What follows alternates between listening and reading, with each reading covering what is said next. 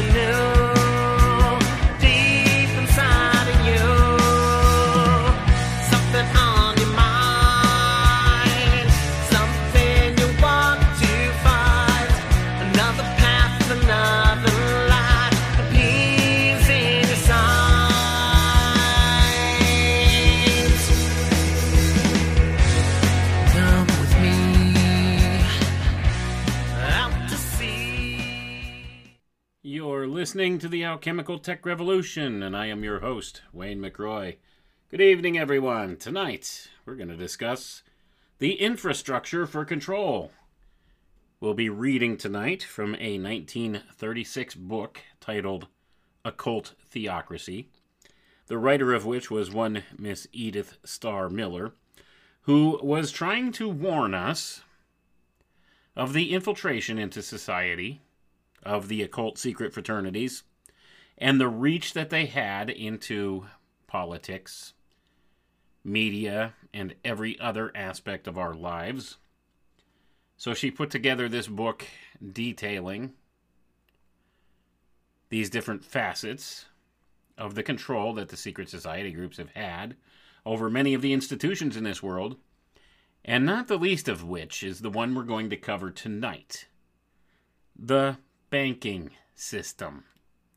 This is primarily the biggest piece of infrastructure that these dark occultists who run things in this world have in place in order to control the masses. So with that being the case, we're going to see what's been done, when it was set up, the little bit of the history of it, and how these things came about, and maybe we'll go into a little bit more detail on certain facets of things here, but you need to understand the banking institutions have always had their hand in social engineering agendas, and they are one of the primary establishments that pushes social engineering tropes, as it were. This is where centralized control comes from. It's the people running these banking cartels. These are the ones that are kind of the invisible power, the invisible government behind the governments of the world. The hidden hand, they're sometimes referred to as. Also, what you might call the deep state. That seems to be a common name that's come up the past several years to describe this. These are the entrenched people who are not elected officials, who tend to steer policies in this world through government and quasi-government organizations throughout the world, and also philanthropical societies, as it were, these ones that disguise themselves as doing good works, and meeting usually several times per year to discuss the future of mankind without our permission to do so. Without our consent to do so. They meet and decide what's best for us. I'm not comfortable with that. I'm sure you probably aren't either. Places like the World Economic Forum and places like this, organizations like this, tie hand in hand with the banking cartels, because you better bet your bottom dollar that the big banking establishment has members sitting in place in very important positions within these philanthropic organizations that make policy decisions, and also within various boards of government and quasi-government institutions as well. So when it comes down to brass tacks, These are largely the centralized hubs from which social engineering controls snap into place. From the banking cartels, from the banking system, those behind the banking system. And as we've discussed many times before, it always, always, always ties back to occult origins, back in the mystery school teachings and the secret society groups. So that being the case, let's get into the reading here. And we're going to start in a portion here called The International Bank. The International Bank, founded in 1930. The internationalization of finance reached its apotheosis when, on April 23, 1930, the International Bank at Basel, commissioned to enroll the central banks of 9 nations in its membership, was founded.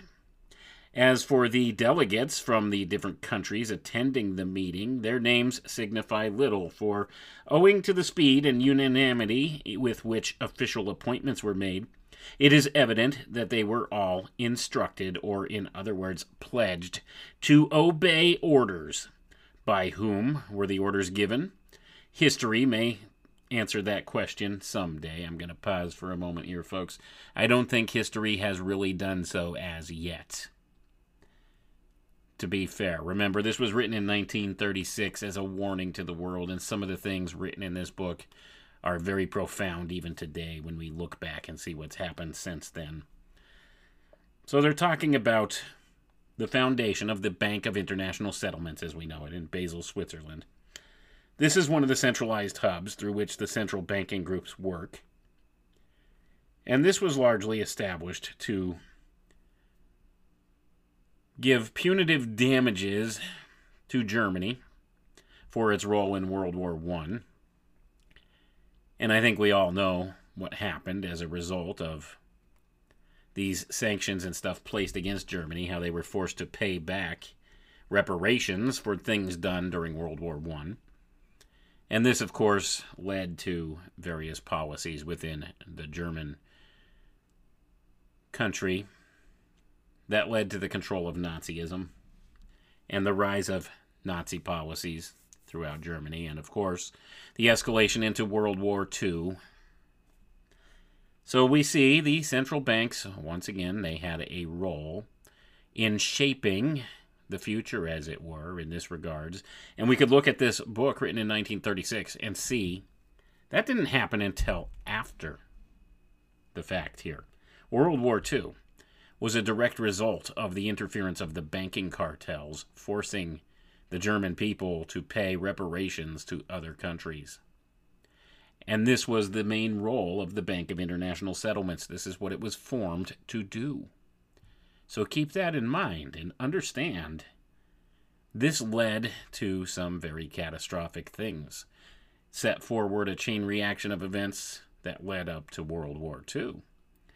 Now then, you have to ask the question, did this all happen organically? Was it quite by accident, or was it orchestrated? I would fall under the camp that says it was all orchestrated. I think they very well knew what they were up to. In forming an organization like this, they knew what they were doing. And I think they had some pre-planning involved with the events of World War II to some degree or another here.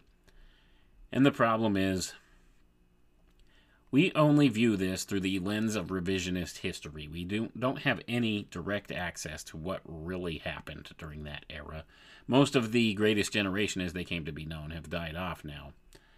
But if you've ever talked to your grandparents, and you're of my age, many of them remembered World War II and would tell you things about those times that you wouldn't read about in a textbook or hear about on a television documentary.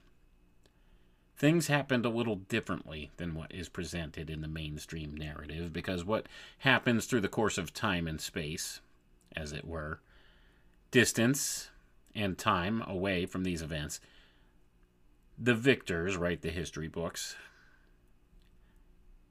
and the social engineers write the history books. That's the more important thing to remember in all of this. The social engineers, the ones that only want you to remember certain facets of events. There's agendas at play, ladies and gentlemen. There always is. If you thought fake news was bad, wait till you find out about fake history. So with that being the case, we see revisionist history can be a problem, separates us from some of the original facts. But this takes us a little closer to the original facts, as it were. This writing from 1936. That's why I always will say it's a good thing to find many of these old books and look at what they say, because you'll get a more accurate picture of what was going on during those times than you do from looking backward from today by some historian, maybe relating to you events of that time, some historian today, rather than something that was written during that era. And this was written during that era. And the woman who wrote this book had an inside track in the secret society groups, and she very well understood where this was going. So she sent out this warning to the world, and this is only a portion of it, talking about the banking interests. So let's get back to the reading. Mr. Gates Magera was elected chairman of the board of directors, with Mr. Leon Fraser, his deputy, and Sir Charles Addis and Dr. Melchior were elected vice chairman. The significance of this international institution was commented upon in an article entitled Mammon Being Enthroned by Arthurian in the Referee, dated Sunday, April 13th, 1930, in the following terms, which, while constituting a warning to the English people, is actually an appeal to the people of the world. I'm going to pause for a second here, folks. So this is from an article titled Mammon Being Enthroned by an author known as Arthurian in a magazine titled Referee, which was dated Sunday, April 13th, 1930. And we're going to quote from it now. Quote, "One is amazed at the equanimity with which Sir Charles Addis describes the difficulty of enabling the Bank for International Settlements to avoid interference with the sovereign rights of the people of each of so many countries. Surely the possibility alone ought to be adequate condemnation of the bank.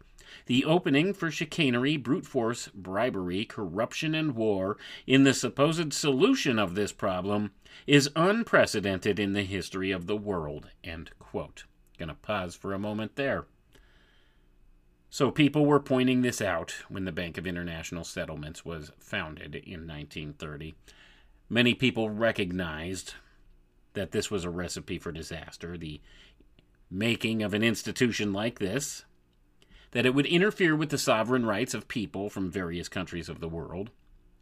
And sure enough, banking interests today interfere with sovereign rights of the people. Who do you think the government, the United States government, owes all this money to?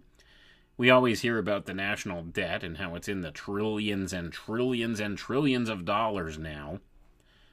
Who do we owe that money to? Think about that. Well, it's these central banking interests. It would get paid through the Bank of International Settlements. That's who's holding the keys to the kingdom, as it were. So this, as presented as the solution to the problem, creates greater problems. But let's read on, because we're going to quote again from this gentleman that wrote in this article. And he says, quote, "The bank is to exist for 50 years, if it can. It is to pay no taxes during all that time, and its assets and deposits are to be immune from seizure, confiscation, and censorship, in peace or war. It is also to be subject to no restriction or prohibition of any kind on its imports and exports of gold or currency. So little do government decisions regarding the bank really count that, before the scheme has been sanctioned, the first part of the subscription has already been subscribed. The bankers and businessmen to be associated are to ensure that there will be no uncertainty about the business that the bank will promote. The money troubles which lie at the root of the industrial depression and financial uncertainty are, of course, going to be cured by them, or so they say." Gonna pause for a moment there, folks, in the middle of this guy's quote to point out that he's absolutely correct. in what he's pointing out here, and to point out the fact that this Bank of International Settlements was only supposed to exist for 50 years, which would mean that it would have to dissolve in 1980, and it has never done so.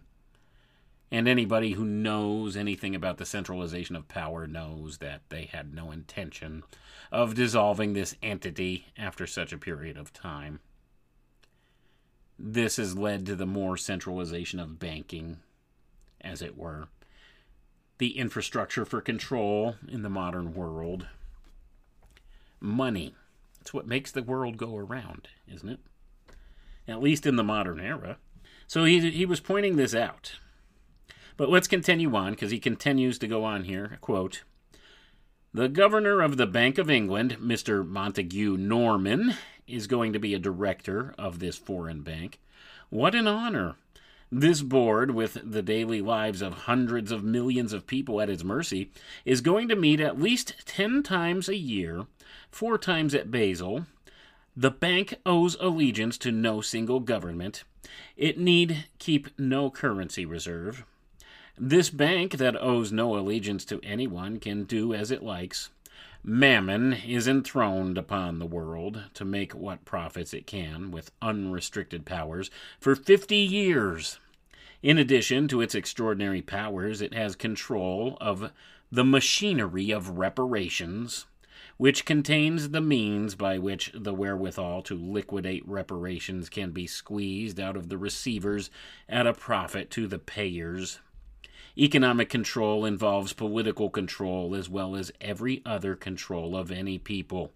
Truly, the megalomania of finance never went further. Truly, there has never been anything like it in the world before." End quote. Gonna pause for a moment there again. 50 years. The Bank of International Settlements was only supposed to exist for 50 years. Of course, that all changed in World War II, did it not? Now, are you beginning to see how some of these things may have been orchestrated in order to centralize control and power into the hands of a select few? Control. Mr. Amschel Rothschild, it was quoted as saying, "I care not who makes the laws of a country, give me control of its financial system, and I will control that country." That's not the exact quote, but you get the idea. It's a pretty good paraphrase. The Rothschilds understood this. The bankers themselves understand this, the people controlling these central banks, these institutions.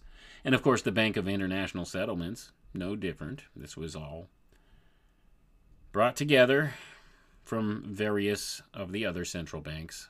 9 particular central banks, as it were, in the beginning. But now they've incorporated just about every other central bank that exists in this world. And these are the ones that control the entire financial systems of nations of the world. And in so doing, they have a modicum of control over the people. Now remember, if you want to get down to the brass tacks of all of this, you need to understand that money is a unit of measure that represents social energy. And when you understand this, and you understand that social energy has been quantified in the form of money,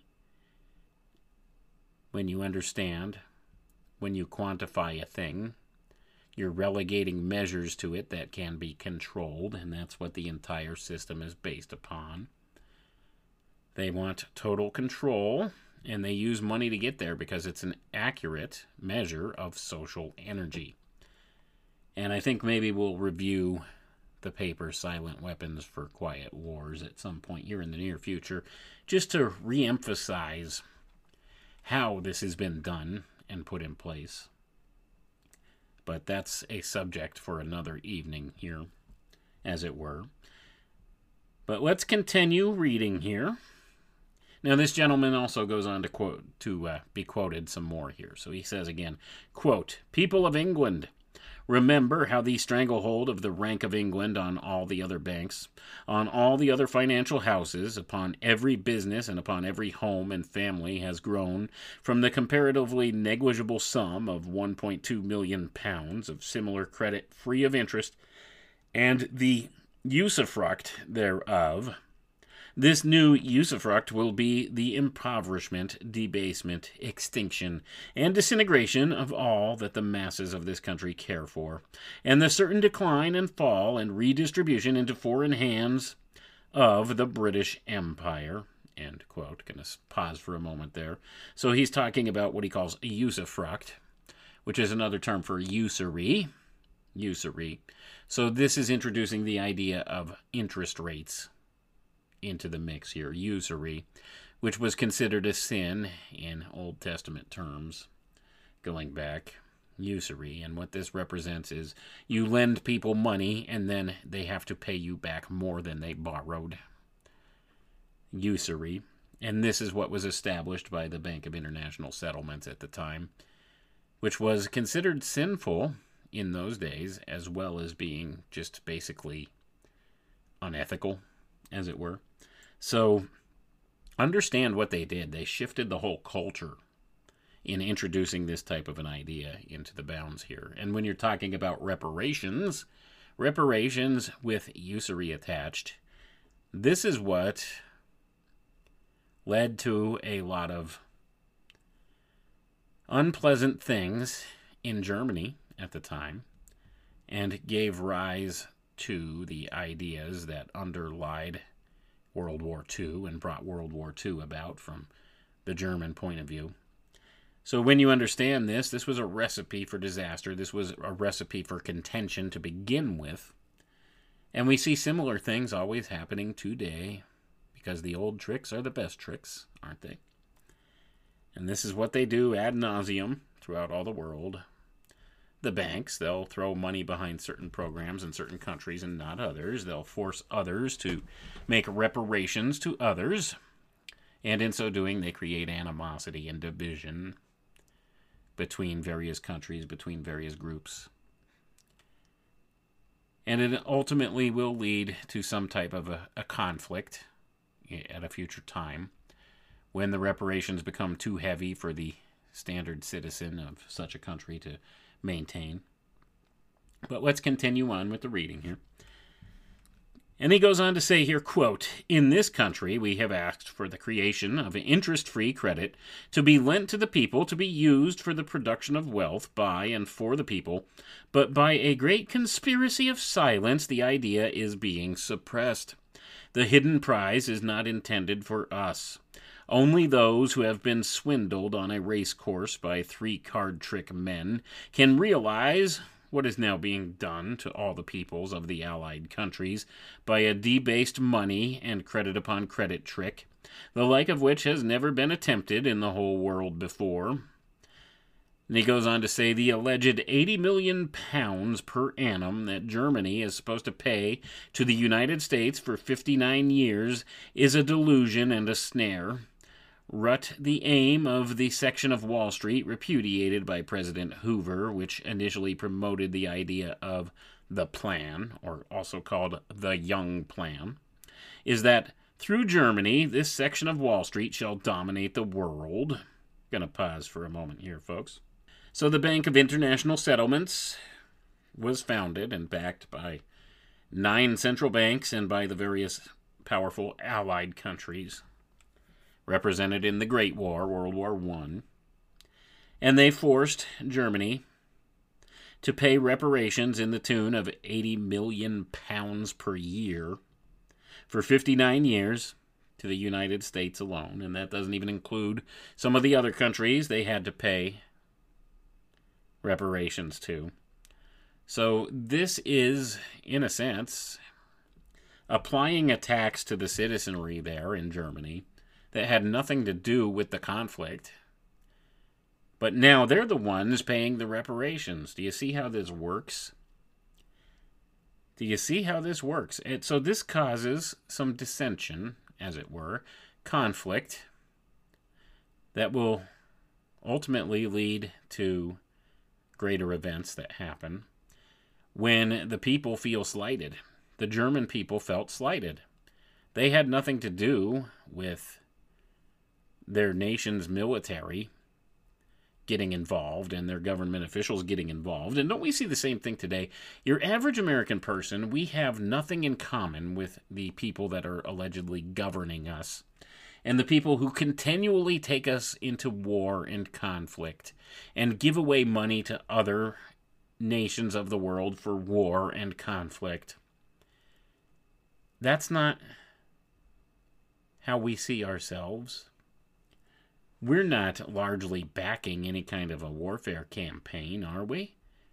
We don't want any of that, but yet our governments do it. And then who foots the bill? We do. Well, wouldn't that make you a little bit cranky if you had to foot the bill for some such thing? And this is what happened in Germany in the era between World War I and World War II. The people got a little upset because they had to work really hard, and much of the sweat of their labor went to pay back debts to other foreign lands that really didn't offer them any kind of good incentive. So this made people upset, as it were. And then you get radical politicians coming forward, saying the right things that the people want to hear, calling out the war machine, as it were, calling out the central banks of the world, calling out these powers behind the scenes that are steering things. And they say all the right things, and the people get behind them en masse. They call out the other politicians for being crooked, being criminals, doing corrupt things. They call out the corruption. They say all the right things. They get a massive amount of people to follow them, and they set up a type of police force, an internal police force of their own, and establish a party. And we see the echoes of that even today. I mean, you could cite the example, look at everything that happened surrounding Donald Trump. Look at everything that happened surrounding Joe Biden. In fact, if you look at the inauguration, when he was inaugurated into the presidency, he had the National Guard, select group of National Guardsmen, military, actually guarding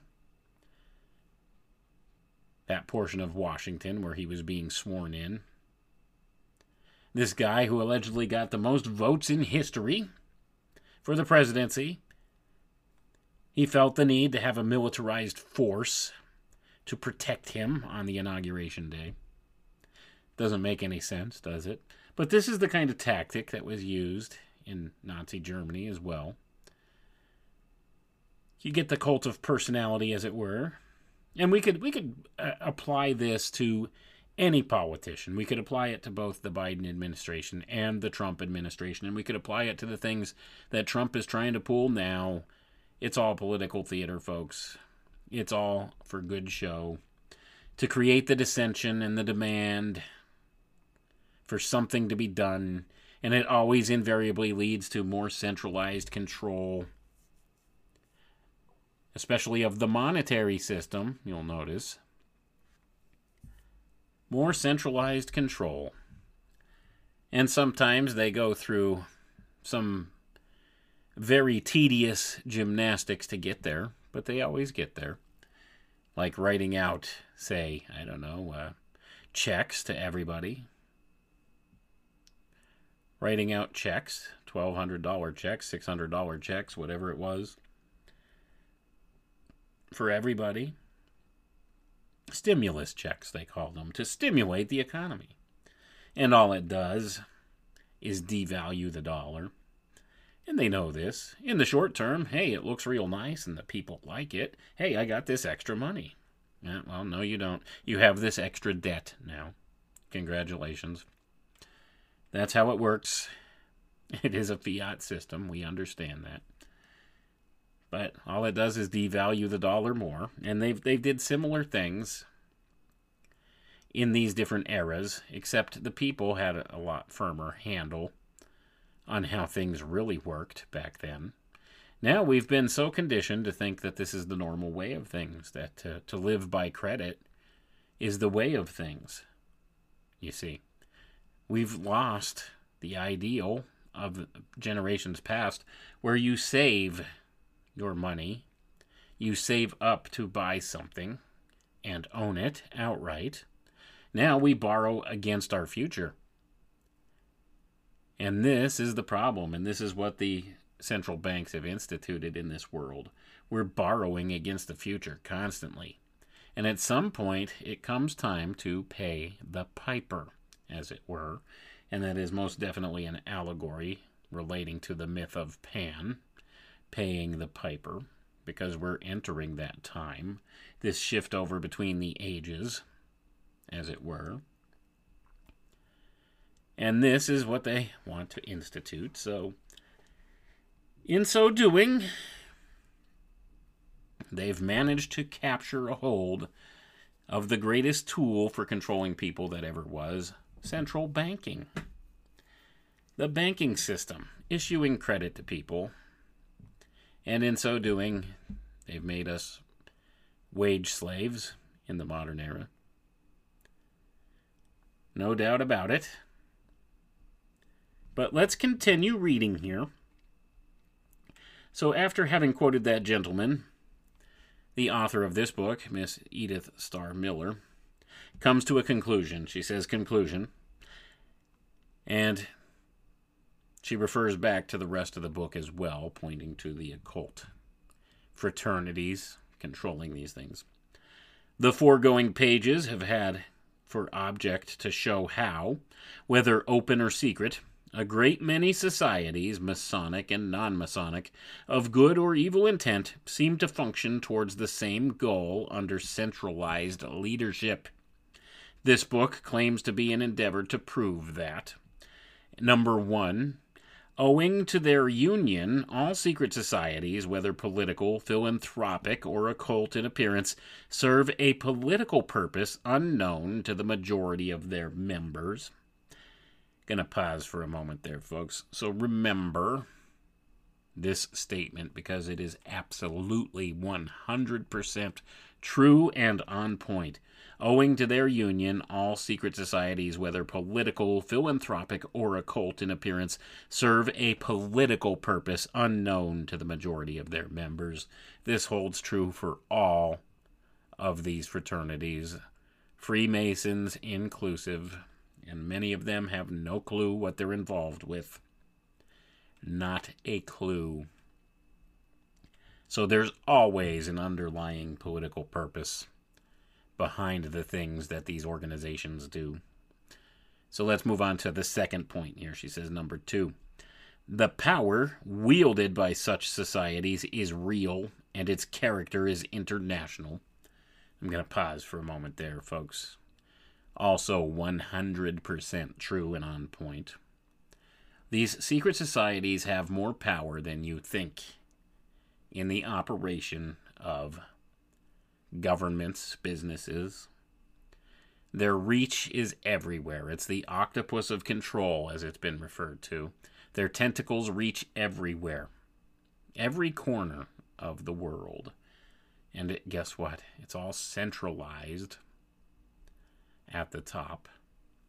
There's very few players involved at the top that really steer and direct and guide and make decisions in this world and push agendas and set policies.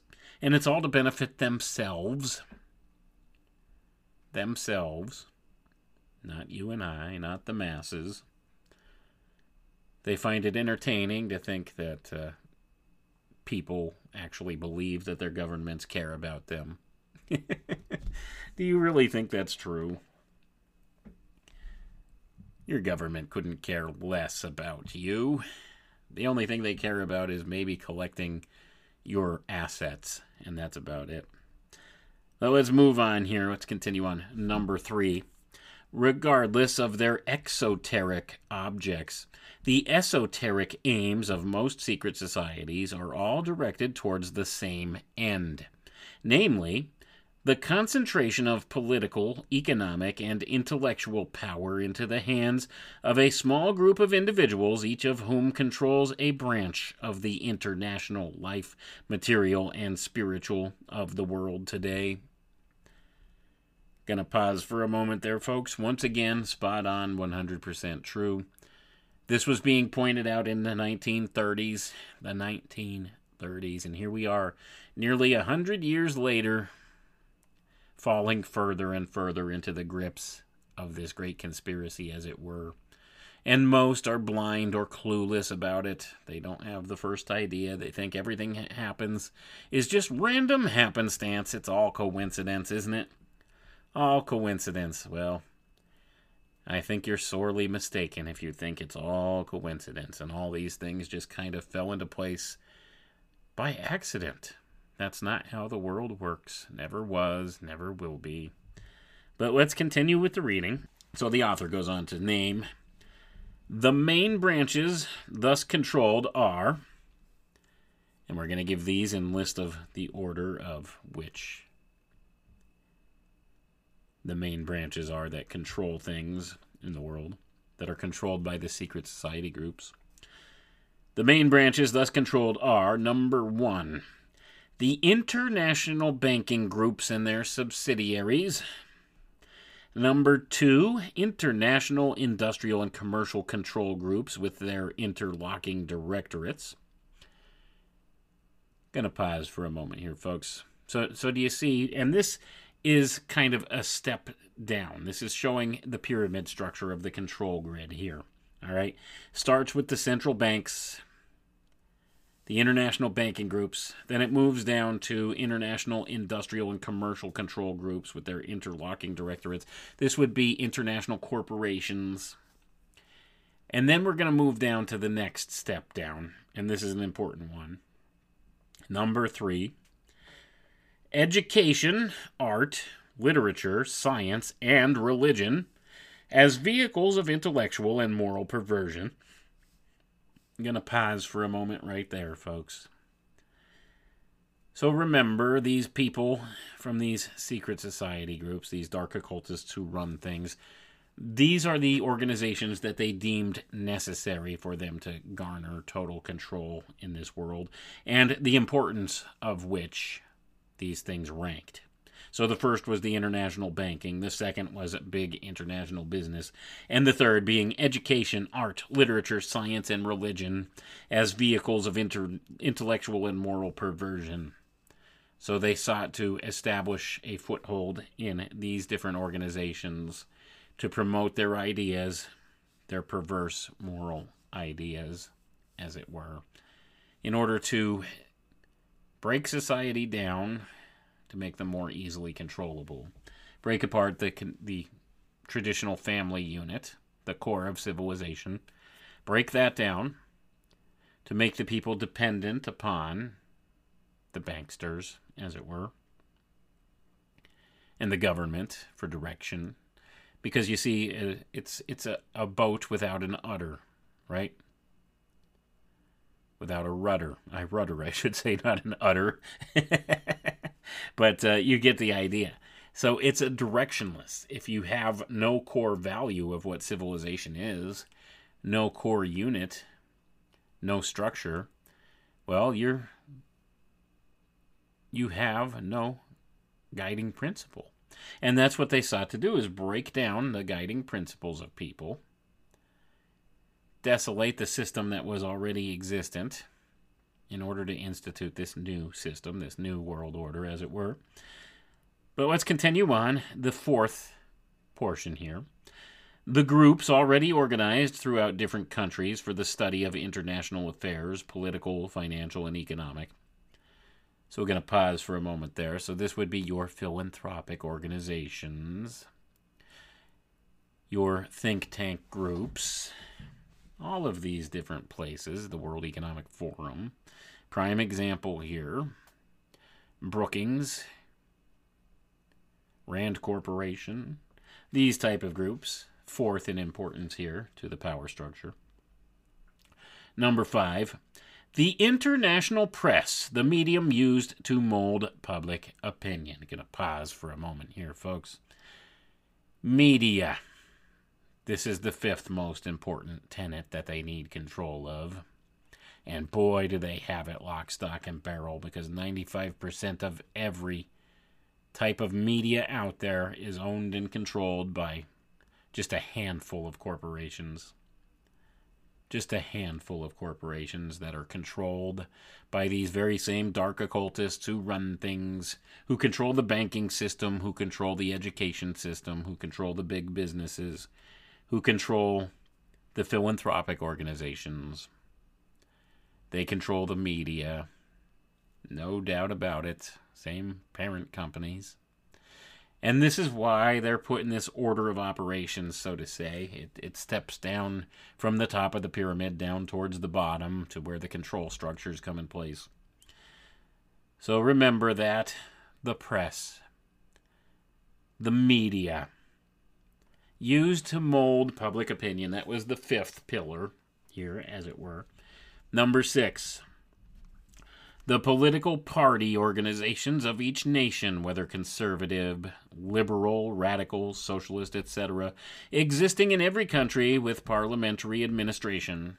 I'm going to pause for a moment there, folks. So essentially, it says here they seek to control both sides of the government. They seek to establish sovereign parties within government systems here. Doesn't matter what kind they are. They control the conservatives. They control the liberals. They control Republicans and Democrats. They're all in the same wheelhouse. They all work towards the same goals. It's all political theater. Tell you this all the time. Here it is. It's in their blueprint here. This is what they seek to control. And this is only number 6. This is only the sixth most important facet for control here established. So we have all these other ones that kind of lead down into that thing. So when we're talking about electing government officials and whatnot, this is very low on the totem pole for control. Has very little value whatsoever. Very little influence on the things that happen in this world. Understand that. It's a joke. It's a joke that these dark occultists have played upon you to make you think that they laugh at this notion that you think that you can go out and vote and that you can actually change things through your vote, that you can maybe counter something you don't like that they're promoting with your vote. They laugh at you. You're a laughingstock if you think your vote counts towards anything. It really doesn't. Doesn't matter. Now, they may offer you some selections, but guess what? Any of those selections you're given are already controlled by them anyway, so it doesn't matter who you vote for. They have it lock, stock, and barrel already. You see. And it's very low on the power pyramid of where things need to get done. So changing political affiliations or changing up the players in government offices does very little. Does nothing at all. Nothing. It's just for show. It's to establish this type of hierarchy system for you. So you think you know who's controlling things. You think you know who you need to speak to or who to change out if you want things to really change. They make you think that, but it's not the case. You're just given pre-selected candidates that'll already serve the purposes of these dark occultists at the top of the power structure. The ones that really run things, the ones that steer and direct the international banks, the banking system at the topmost level. But let's continue on because we have one more, number 7 here.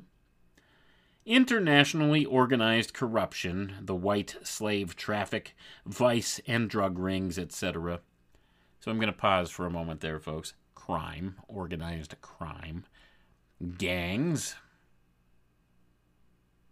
included, human trafficking, drug trafficking, Are you beginning to see the evil behind all of this? This isn't just maybe some really wealthy guys that decided, hey, we want to help humanity, and we think the best way we could do it is by combining forces and doing some good things. No. That's not what it is at all. Look at the things they've gotten their hands in. Look at the shape of the world today. Look at the corrupting principles that have taken over this world today.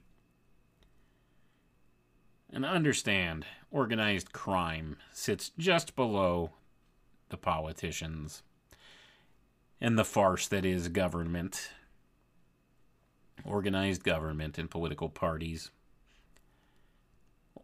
The organized crime sits at just the level below that.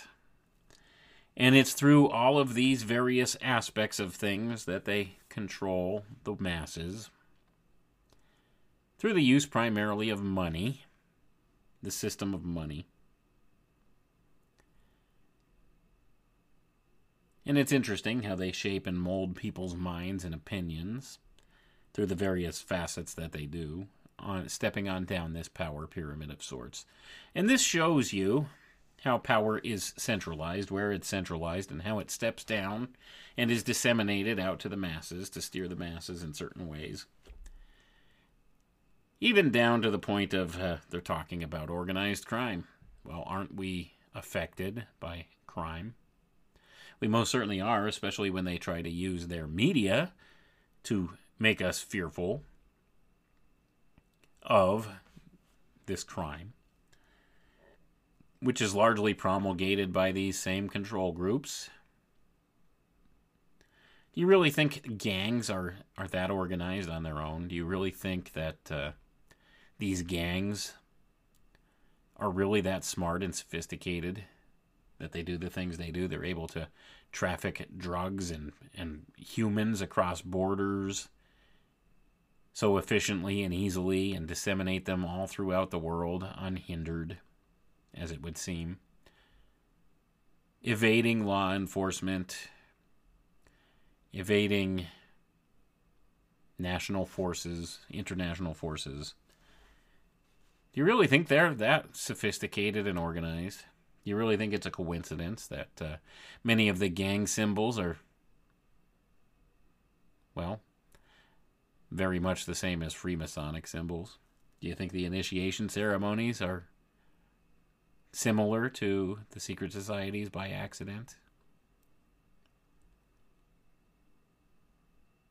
Just food for thought, folks. So even something like gangs, this is all controlled as well from this same centralized place. But let's continue reading. There's still a bit more to cover here. Any one of the branches above enumerated has innumerable ramifications, and the control of even the least of them cannot be obtained without money. Money, therefore, becomes one of the most powerful levers in the hands of men who form the controlling groups. Thus does research in the realm of finance become indispensable to the students bent upon tracing the real power behind universal control. This power, they will find, is wholly in the hands of international Jewish financiers. Gonna pause for a moment here, folks. So, the author here points to Jewish financiers. Of course, they're referring to families like the Rothschilds, who happen to be Jewish, but it's not all Jewish financiers. It's not just a faction of the Jewish people involved. It's not fair to paint them all with that same brush. But this is this author that we're reading from's opinion. Now, there are some very powerful people involved in this whole conspiracy, as it were, that are Jewish, yes. I will concede to that fact. But I wouldn't say that it's all of them, that it's completely in their hands. I don't think that's the case. But at any rate, let's go ahead and we'll continue reading here. Glancing at the body frame of all political organizations, do we not perceive that money is its main sinew? It would not sound preposterous to state that the electoral system is similar to that of auction, insomuch as it favors the highest bidder. In election campaigns, the successful candidate is not necessarily the most deserving or worthy of votes, but too frequently he who was able to buy the greater number of votes. Votes are captured by slogans, propaganda, and not unfrequently bribery. Only an infinitesimal percentage among them will ever strive to find out the power or powers behind the candidate and by whom he is, in effect, controlled. Going to pause for a moment here, folks. Once again, very true. Who backs this candidate? Who controls this candidate? Well, it's all the same people, regardless of party affiliation, regardless of what ineffectual promises they're going to make you. They're controlled. They don't get into a high political office without being controlled in some way. It's not how it works. Maybe local elections, maybe there's some legitimacy to those. But often what happens is if those who win local elections and control local things decide they want to move on to something grander, well, they get incorporated into the bigger system and also become corrupted into it, as it were. That's the way that it works. Sometimes you do have people with good intentions going to Washington or getting involved with more bigger platforms, political platforms, or some such thing. And when they do, they usually wind up getting sucked into the culture that is that group. And at some point, they get dirt on them. And in so doing, that makes them blackmailable, makes them controllable. And they'll do what their financiers want them to do, the ones that support their campaigns, their contributors, as it were. So we can see that there's truth in that statement. But let's continue reading. Yet the importance of such an investigation is both obvious and necessary, for it is a proven fact that candidates to Parliament in one country have sometimes been controlled by a man or group of men in another country inimical to their own. This is true, folks. If political control is international, it must be of necessity be subversive of patriotism. I'm going to pause for a moment here, folks. So understand, political candidates, they need to be subversive of patriotism. They need to do everything in their power to quench patriotism, because you see they want to have an internationalist state of mind. They don't need people being patriotic to their country or putting their own country's needs and desires first ahead of others. No, that's not at all what they need. But let's continue reading. If it holds in its power the reckless forces of socialism and communism, it must be subversive of social order and the promoter of revolution. Gonna pause for a moment here, folks. Socialism and communism, they must be subversive of social order and promote revolution. What do we see happening in the American public, in American society right now? We are at odds over everything. We have been politically divided in such a way that the tension is thick in the air right now. And we're on the precipice of revolution. Why? Well, that'll lead us into deeper socialism and communism, as it were. All by design. That's what the intention is. That's why they want to keep us at odds over things of no real importance, keep us divided on factors that shouldn't really matter to people. And if we were really intelligent and could see through the charade and the facade that they present to us in the news and in popular culture and in the entertainment, we would see that divisions by things like race and gender and all these things are nonsensical, but they keep this as the focus to keep us divided along these lines and infighting over things that don't really have any value, as it were. Things that shouldn't be an issue at all, they turn into an issue, and they make it a prime issue. And we fight back and forth over this while they institute their controls even more and push their agendas even further along. But let's continue reading here.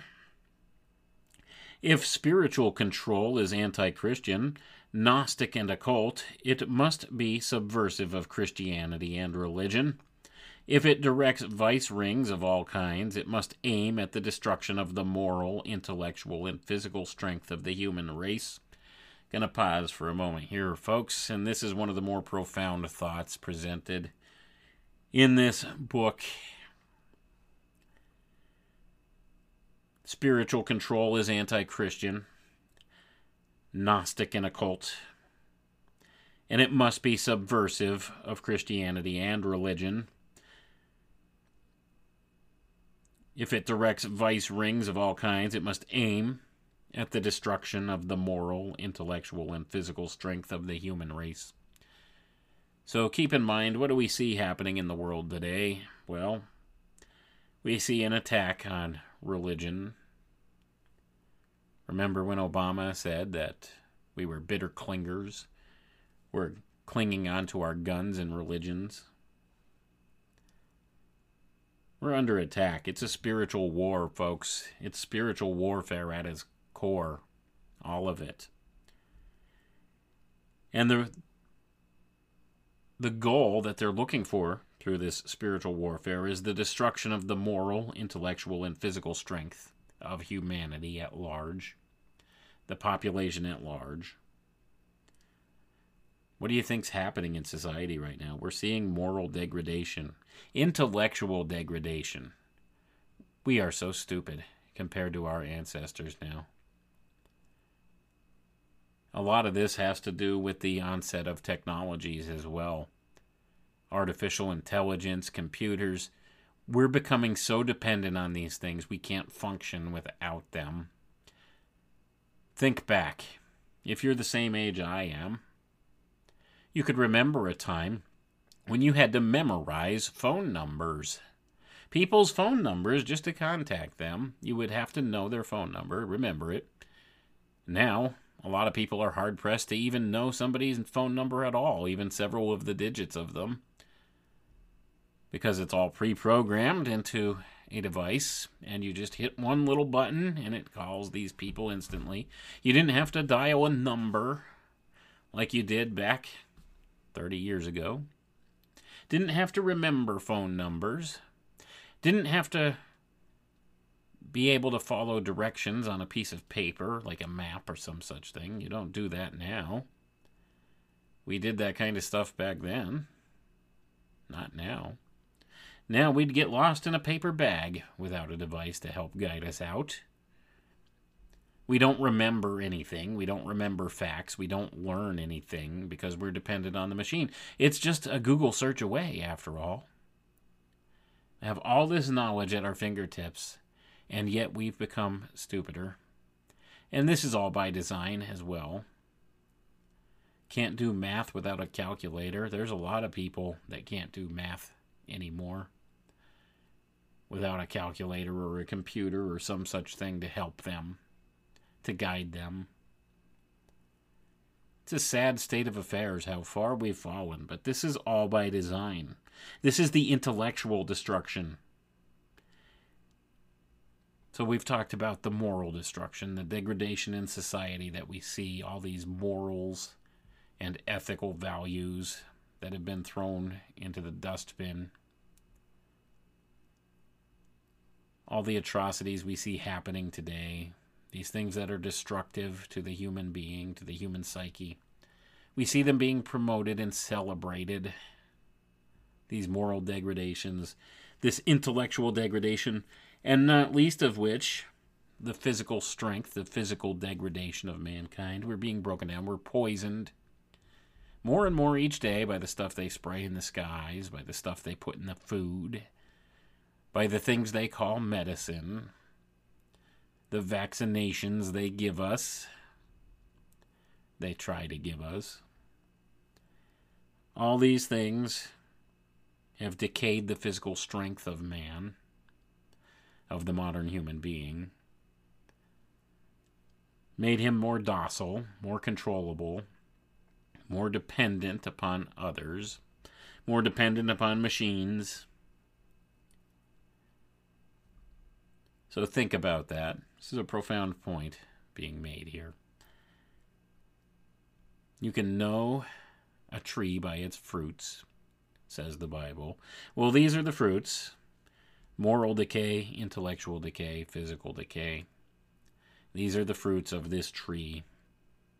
So that should tell you what this tree is, the nature of this tree. It's destructive. But let's continue reading here. Still a little bit to cover before we sign off tonight. If, in conclusion, finance is power, and as such is concentrated in one point, it is the arbiter of war and peace, life and death, welfare and wretchedness, prosperity and ruin. Gonna pause for a moment here, folks. Finance is power.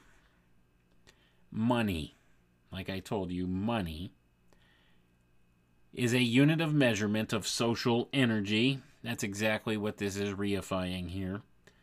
It would be the arbiter. Financial power is the arbiter of war and peace, life and death, welfare and wretchedness, prosperity and ruin.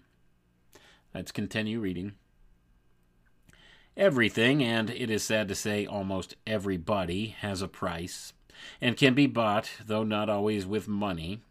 Men who today wield financial power have long since based their system of purchase on this axiom.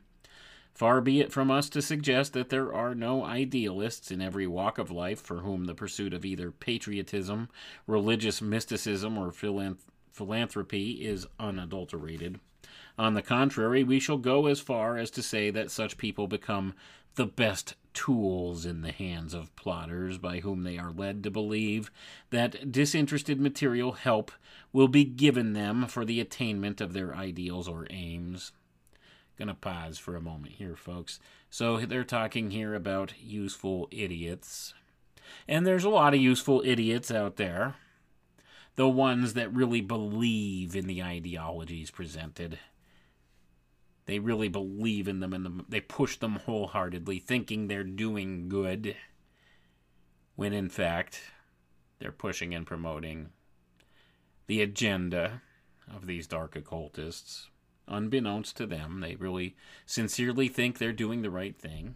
Did we not see this across the board in the entire medical community over the course of the past 3 years, with this situation that's been rolled out on humanity? These medical personnel, and many of them still today, thought they were doing the right thing by trying to force people to get inoculated for this thing that may or may not exist, that has every symptom under the sun, and even no symptoms is a symptom. And they bought into it wholesale, thinking they were legitimately doing the right thing. Well, do you see how devious this could be? This type of control. People really believing they're doing good.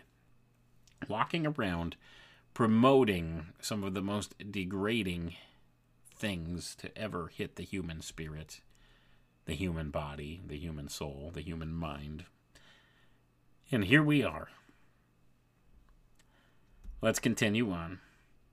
The study of secret revolutionary societies will show many examples of remarkable cases of self-sacrifice on the part of genuine idealists.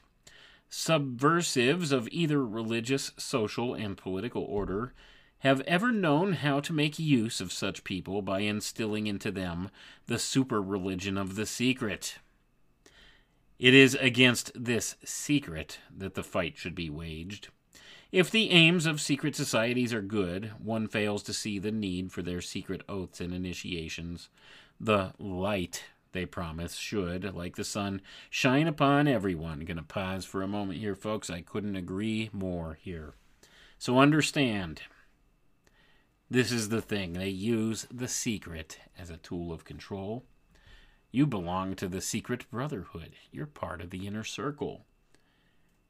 You're one of the elect. You're doing good. You're doing the work, the light work. You're a light worker. Do you see how they've fooled people?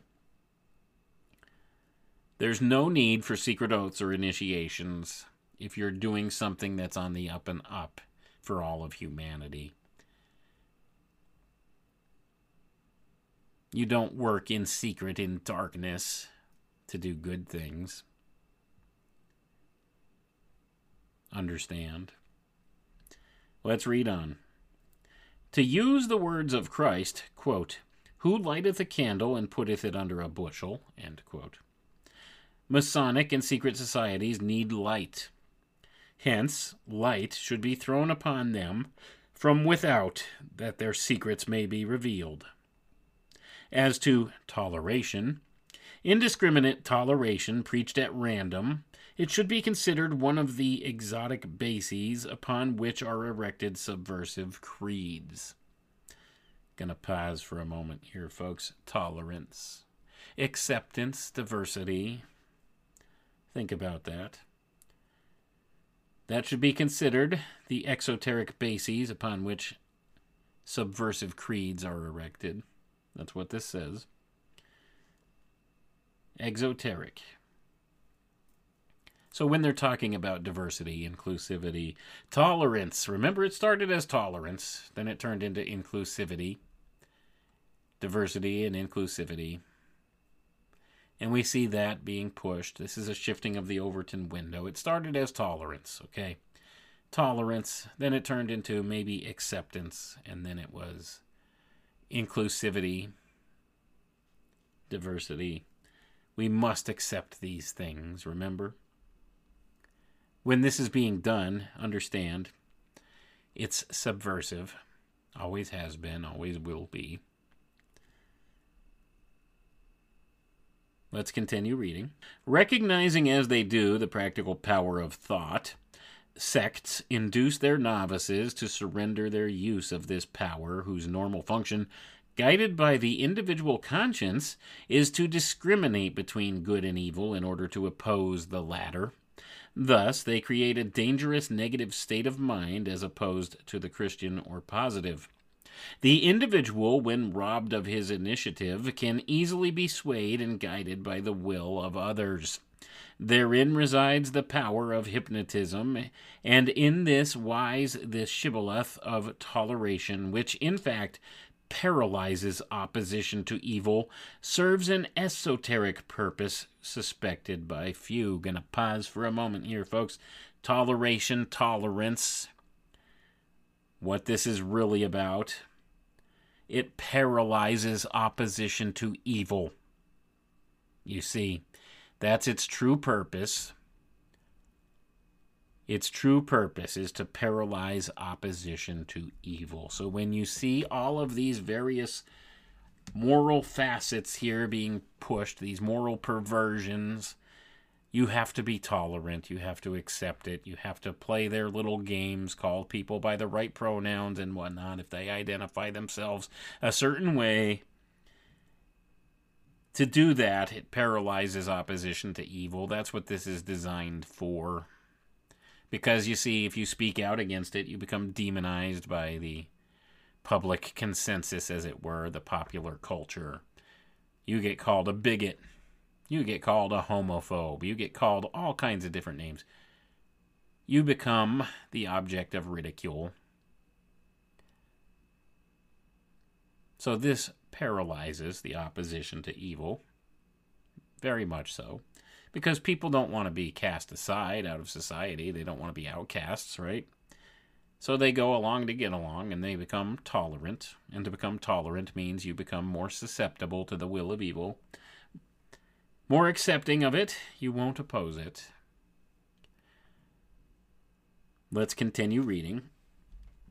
If the contents of this book may help in safeguarding the young and the unwary against falling into the pitfalls set by agents of subversive sects, its author will not have labored in vain. The work is far from being completed. It claims, in fact, to be only an attempt in the direction of inexhaustible research work upon the coordination of the aims of all societies, whether political or occult. It is to be hoped that others, and may they be many, will begin work where this book ends, for, quote, the harvest is great indeed, but the laborers are few, end quote. And that's the end of the reading here, folks. So to reiterate, we have these occult fraternities, these secret society groups, members at the highest, most levels of these organizations. They control the banking interests, the international banking interests, and they control, all the way down the line, these different facets of society.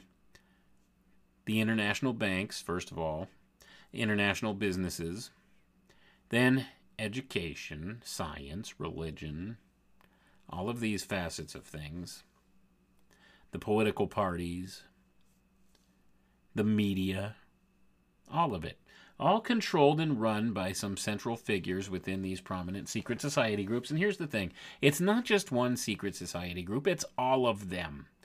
It's all of them. They have the same members at the topmost levels of all of them. They branch out in many different directions. But it's the same small control group at the top of all of these different secret society groups. This is the inner circle within the inner circle. This is what we would call the Illuminati. And that is an organization acknowledged to exist even unto this day. But they try to portray it as some type of a joke or some type of a popular thing among the hip-hop artists and stuff like that. They'll cover their one eye and go around dancing on stage with their little pyramid pendant around their neck or some such thing, and pretend like they know something. Pretend that they're some important big shot, or they have some occult secret or power or some such thing. And it's all to make it look ridiculous to the public. But rest assured, these groups do exist, most certainly, and they do have a modicum of power in this world that reaches very far, and they utilize that to their own ends. It's a very small group, and the primary tool for control they use in the modern era is money, a measure of social energy. That's what money is. It's a measure of social energy. Thus, it was imperative that they set up these centralized banks and control financial systems, because to do that, they control people. What do you think economists do? Have you ever thought about what's the job of an economist? Sounds like a very boring job, doesn't it? Like crunching numbers all day and looking at money and investments and all of this kind of thing. That's what you think they do. Economists are social engineers, folks. Social engineers. Go and look at any notable economist that you can find in the world today. Look at what their degrees, their college degrees are in. Their primary will always be economics, of course. But they always have secondary degrees that go with these, you'll notice. Often in the social sciences, psychology, sociology, these kinds of things. They're social engineers. That's what economists do. They engineer societies. Money's just the measure that they use to do so. Because you see, we've covered on this program before, and I can't emphasize this enough. cybernetics methodologies, and that is actually what has been applied to economics as a field of study. Cybernetics methodologies. If you can quantify a thing, you can control it. And that's what they seek to do. It's controlling social energy. Therefore, money is a unit of social energy. And they come up with various ways to quantify the value of a dollar, as it were, to use an example. And in so doing, they could control social energy. They could direct people in different directions to do different things that they want. Pretty much at the touch of a button on a computer these days. If they want to change your spending habits, they can do so. Can they not? Look at the inflation that we see today, this rampant inflation. Well, this is a hidden tax. So now we're paying more for things. So this affects your buying patterns, doesn't it? It affects the way you behave. It affects the things you do. It probably affects the way you eat. Probably affects the way you utilize medicine or medical care. Doesn't it? Probably affects your travel, where you go. Think about that. It's a measure of control. It's a unit for control. They could keep you under their thumb very easily, especially in a credit-based society, which we are. We're very much a credit-based society. Now, what do we do about this? This is always the big question. What do we do? I don't have all the answers, folks. Wish I did. If I did, I'd tell you. But I would say the best thing we could do is become as self-sufficient as we possibly can, depending upon our circumstances and where we're at. The best thing we could do is to be prepared, to be self-sufficient, to be able to meet our own needs, whatever ways we're capable. So if that means maybe growing a garden or some such thing and having food on hand, or maybe raising some chickens or something, so you have food, sustainable food that you could keep going yourself without the need of going to some outside source for it. That's one good solution. Keeping storable foods on hand so that you have an emergency backup in case of some catastrophic event, whereas you might not be able to be dependent upon, say, a grocery store or some such thing. So you have something to eat and you can survive. Have some kind of a maybe backup generator or some such thing, and appropriate fuel, therefore, so that you can have access to conveniences, be able to maintain your facilities you own. A lot of different things you can do. It simply comes down to being prepared, being self-sufficient to some degree or another, being able to survive without needing some outside source to acquire your goods. And that could be something as simple as learning how to make your own clothing. There's a lot of different directions you can go with this, utilizing whatever skills you have in a practical way, and maybe using the old barter system with some neighbors or some network wherein you could trade goods and services with one another without the involvement of an outside control structure, without the need for going to a store or a provider somewhere and using money in that way. Nothing wrong with money. I think we do need a monetary system of some sort to maintain civilization here, as it were. We need some kind of an equivalence to use. But I think in the near future we're going to need to have our own outside networks, outside the main network, as it were, the main system of operation, because they're trying to digitize everything and put everything to a digital system. And I think the day that we lose actual physical money is the day we lose as many freedoms as have ever been lost to humankind.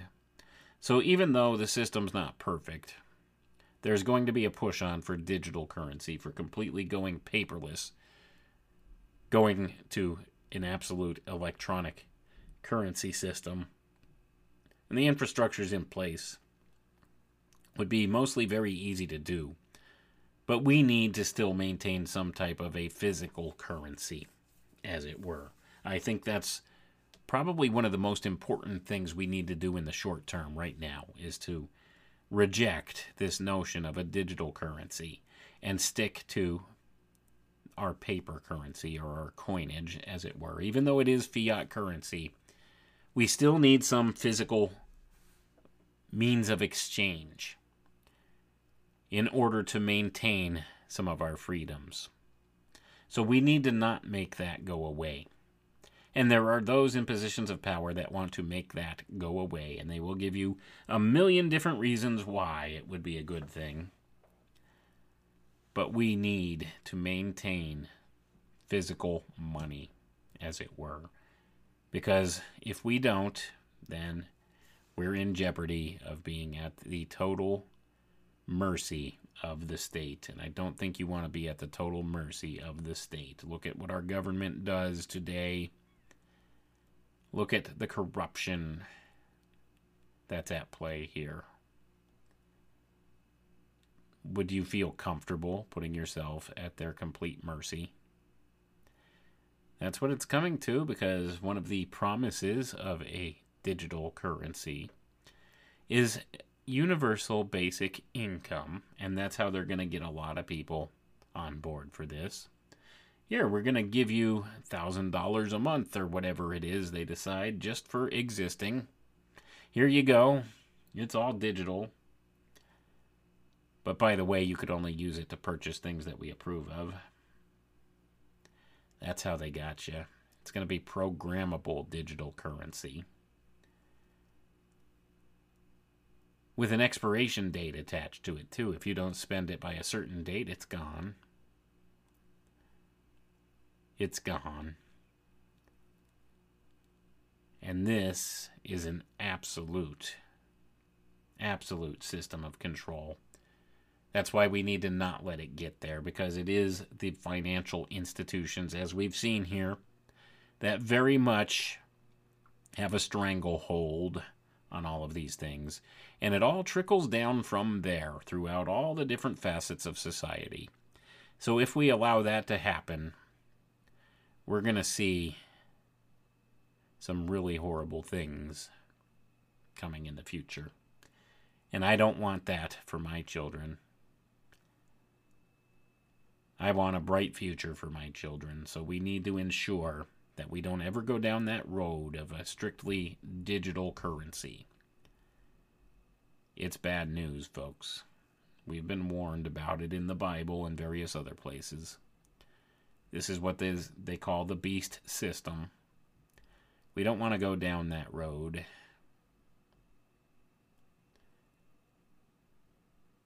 I think we could put a stop to it if we reject the idea. That's all that we have to do, is reject that idea and stick with a physical currency.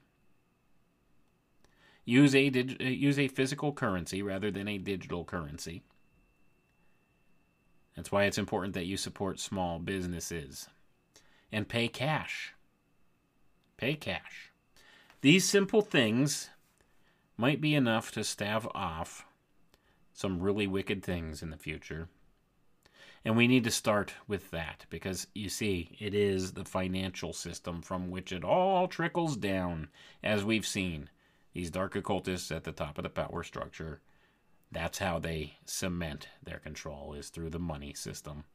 So if we speak with our dollars, and we speak with our habits of how and where and with what currency we exchange, then we could reject their system and their house of cards falls. So don't give in. Don't buy into the digital currency nonsense. Stick with cash where and when you can. Stick with small businesses, local businesses. Support them with cash. This is how we fight off part of this coming encroaching system.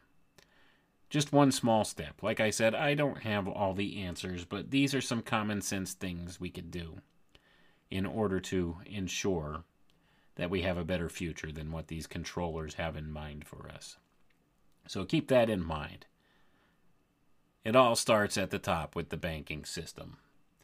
The Bank of International Settlements at the core thereof.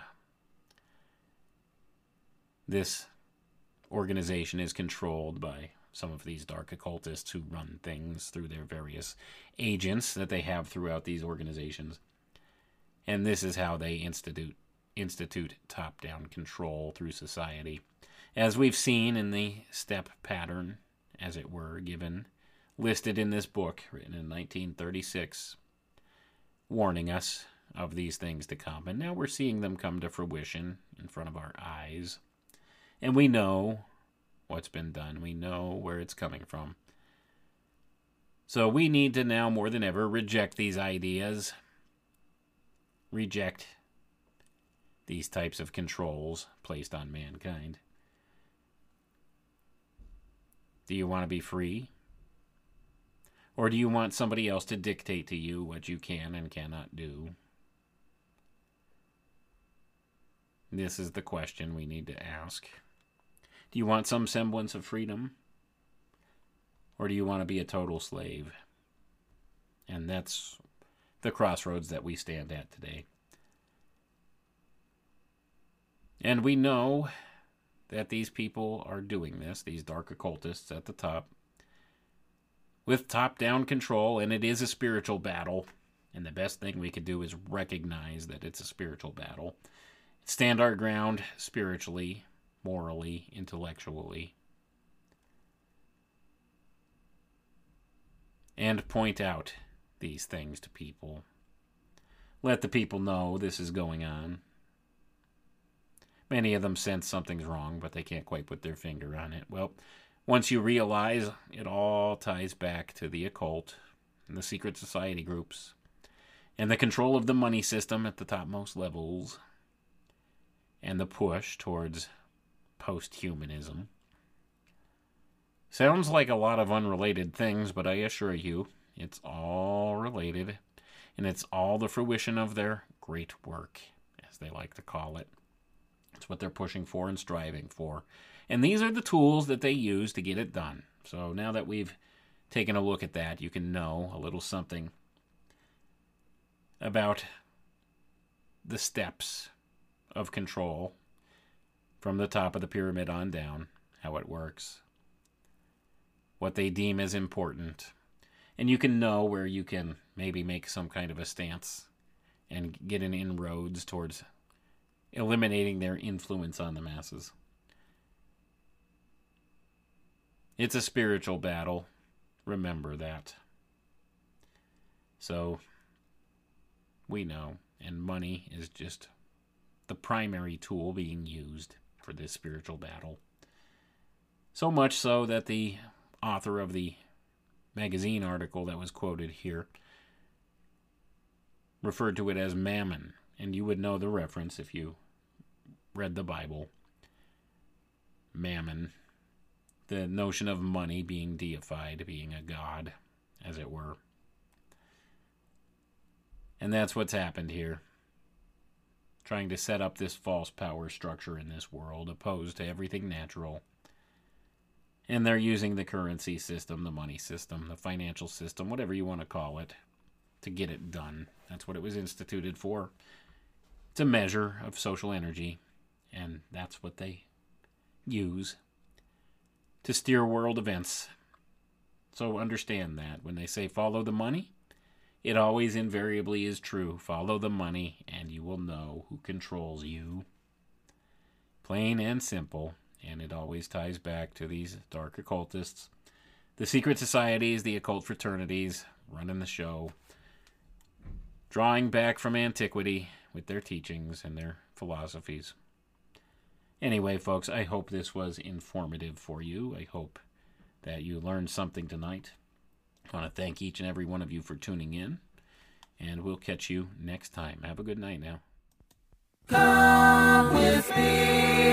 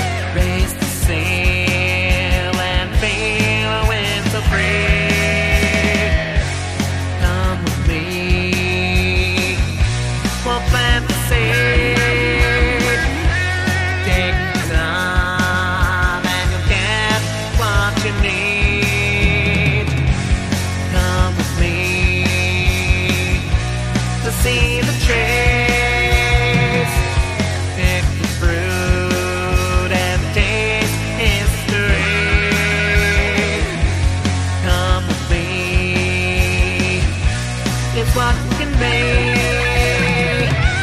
An open mind.